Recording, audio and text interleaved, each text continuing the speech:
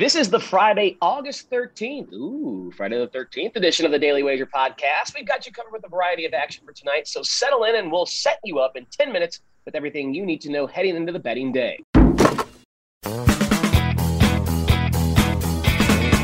Welcome to the Daily Wager podcast presented by DraftKings, America's top-rated daily fantasy app. Tyler Fulgham here with Anita Marks, a special guest on the DW podcast on Friday, filling in for Joe and or Doug as they're off gallivanting about. Anita, of course, one of the best personalities we have on the Daily Wager roster. I'm sure she's wearing a shirt that relates to one of her plays, but you can't see that since this is a podcast. Anita, how you doing this morning? I am sporting the Mac Jones t-shirt all day, all weekend, because he balled out, but we're going to get into that a little bit later. I don't know, you threw me off with the Friday 13th. I forgot it was Friday 13th. I took a flight today. I flew back from New Jersey from Miami. What was I thinking? And B, should we really be gambling today? Tyler, should we really be talking about spreads today on Friday the 13th? You know the answer to that question is yes, so let's dive right in, baby. We have some preseason football to get to, and I discussed this on the pod yesterday with Joe, the Saints and the Ravens this week, and we know the story of John Harbaugh and 17 straight preseason wins, 15 1-1 ATS in those 17. He's been the preseason god. Saints are getting 2.5 in this game. The Ravens are favored by 2.5. I was all over Baltimore because of that trend. How do you feel about this game between Sean Payton and John Harbaugh?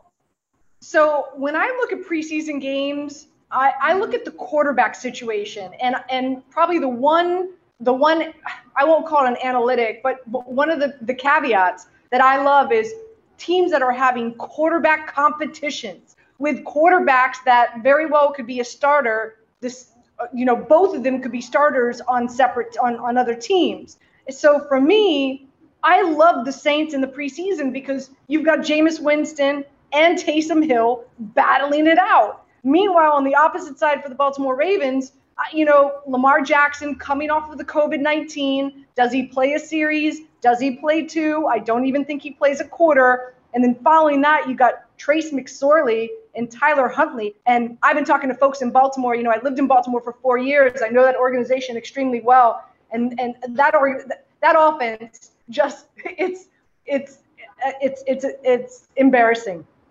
I know this is a family podcast. I can't share with you what exactly they tell me what that offense looks like when Lamar Jackson is not active and attractive. So I am fading the Ravens as much as I love John Harbaugh, and I know how important every game is to him. Their offense just is sputtering when Lamar Jackson isn't there. They don't have Joe Flacco to come in. They don't have like a solid backup who's going to come in and really move the chains for them. Meanwhile, Jimmy Smith is injured. Hollywood Brown, Boykin, another wide receiver, and then Bateman, their big stud rookie wide receiver that they drafted. He's on the shelf, and it looks like he's going to be on the shelf for a few weeks. And like I said, with the Saints, love that Jameis Winston, Taysom Hill, and oh, by the way, Simeon is their third-string quarterback. So you've got better quarterback play that will go into the third quarter, maybe the fourth, because they've got a quarterback battle. And oh, by the way, Saints defense has looked great, and they've got some good rookies that I'm really excited to see play on Saturday. So I'm all about the Saints. I love the Saints. That line in the first half, keep an eye out for it. It might drop a few hours before game time, but that's probably my favorite bet. All right, I'll take the Cardinals and Cowboys, the game we'll see tonight, Anita. The total has dropped a little bit. I'm still going to play the under there of 38. When we think of these two teams, we think immediately of offense. But this isn't the regular season. Of course, Mike McCarthy and Cliff Kingsbury are going to run two of the fastest-paced offenses in the National Football League, but we're not going to see the best version. We're not going to see the Ferrari version for either the Cardinals or the Cowboys. Both these teams need to improve their defense. So I think you're going to see more concerted effort on that side of the ball in the preseason. They have young players they've drafted in recent years that they want to give important, valuable preseason reps to so they can be ready for the regular season on both sides. So I think defense will be the focus in this game for both the Cardinals and the Cowboys. If this was a regular season game, I'd be playing the over. Since it's a preseason game, we won't get Kyler, we won't get Dak, we won't get the slew of offensive weapons that each team has. I will go under 38, though that line has been moving think it opened at 39.5 or 38.5. I can't remember, but it is coming down. I'll still play the under there. How about your New York Football Giants? Anita, do you have any read on how you want to play them this weekend? I do. Just so you know, the Saturday game, this matchup between the Giants and the Jets is typically called the Snoopy Bowl because it is held at MetLife Stadium, and there's a Snoopy trophy that comes along with it. Just FYI. But listen, I have not been a Zach Wilson fan. I was pretty disappointed that the Jets drafted him. You know me, I'm high on Mac Jones. So I think this is going to be a rough outing for Zach Wilson. If he plays a few series, if he plays a quarter, he looked horrible in the green and white scrimmage last week. And now he's going to have to go up against a great Giants defense where they have a lot of depth at the defensive line, a lot of depth with DBs that are trying to battle out for position. And now they go up against Zach Wilson, wet behind the ears, coming into New York City from BYU. Yeah, good luck with that, son. Also, no Elijah Moore, dealing with a quad injury. Elijah Vera Tucker, who, by the way, I love that they drafted him, but he's got a pec injury. So those two dudes aren't going to be active. Robert Saleh, this is his first game preseason as a head coach. So, and on the opposite side, no Daniel Jones on Saturday, but their backup is Mike Glennon. I think Mike Glennon is a top 10 backup quarterback in the NFL. He might play the first half. So I'm all over the Giants here. I think it's going to be a long, long night for Zach Wilson, Tyler. Giants getting 2 points at home with a total, I believe, of 35 in that game, so a low one. In the Snoopy Bowl, I didn't know they had an actual trophy, so thank you for at least enlightening me in that regard. I'm going to turn to another preseason guy when it comes to the coaching ranks. If John Harbaugh is the Tom Brady of preseason coaching, then Mike Zimmer is the Joe Montana. Zimmer is like 20-10 or 20-8 ATS his last couple of years.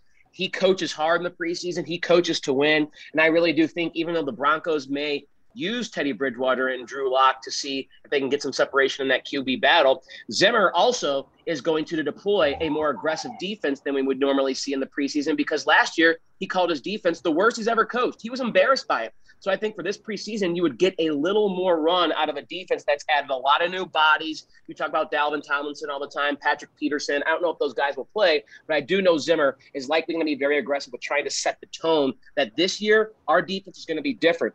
And another thing that I don't know how much it'll matter in the preseason, but I know the Vikings have one of the best home field advantages in all of the NFL. And even though it's a preseason game, I'm sure those Viking fans will at least be happy to be back at US Bank Stadium for the first time in a couple of years. So I know the Broncos will likely play some first-string, quote-unquote, caliber quarterbacks, but I think the Vikings under Zimmer in the preseason and wanting to put the screws to any quarterback that comes in to set the tone for the season, I like them getting 2.5 at home against the Denver Broncos and Zimmer continuing a trend that's kind of John Harbaugh light in the preseason. Last night, Anita, we saw the New England Patriots take on the Washington football team. Cam Newton got some work, and your boy Mac Jones got some work as well. Is his future for Rookie of the Year dropping? Are you putting some steam behind the Mac Jones train?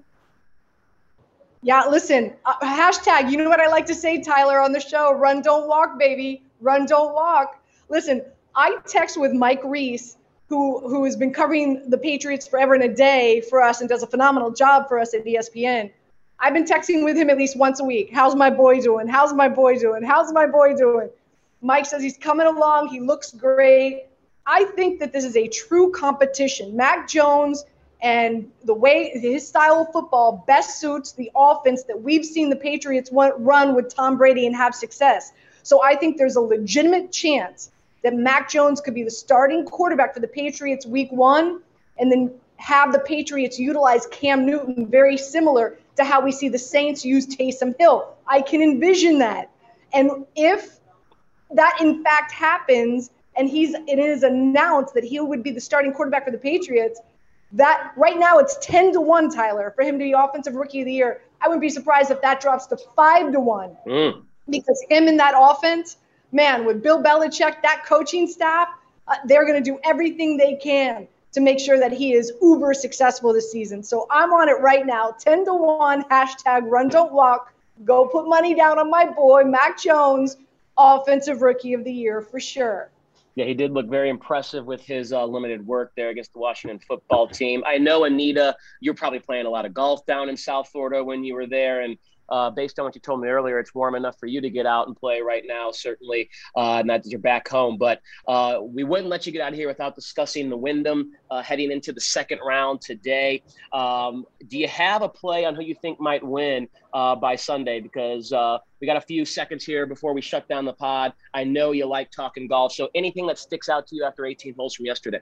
Yeah, listen, give me Russell Henley. Are you kidding me? At plus 450, shot a 32 yesterday, tied for 9th on this track last year. He's been playing unbelievable this summer. 4th strokes gained tee to green since June on tour, and this course fits his game to a T. He shoots darts with his wedges from 175 out, and that's the wheelhouse here. He's great on Bermuda grass, and his goal, he wants to win the Tour Championship. So he wants to accumulate as many points as possible before the Northern Trust starts. So I'm all dialed in on Russell Henley to win this weekend. All right, Anita, thanks for hopping off your PJ and settling in for a few moments to help us out on the Daily Wager podcast. That's it for today. 10 minutes of the bets you need as promised. Please do us a favor and don't forget to rate, review, and subscribe if you're enjoying the show. It helps us out tremendously on all podcast platforms. Enjoy the weekend. Good luck and good gambling, and we'll see you here on Monday.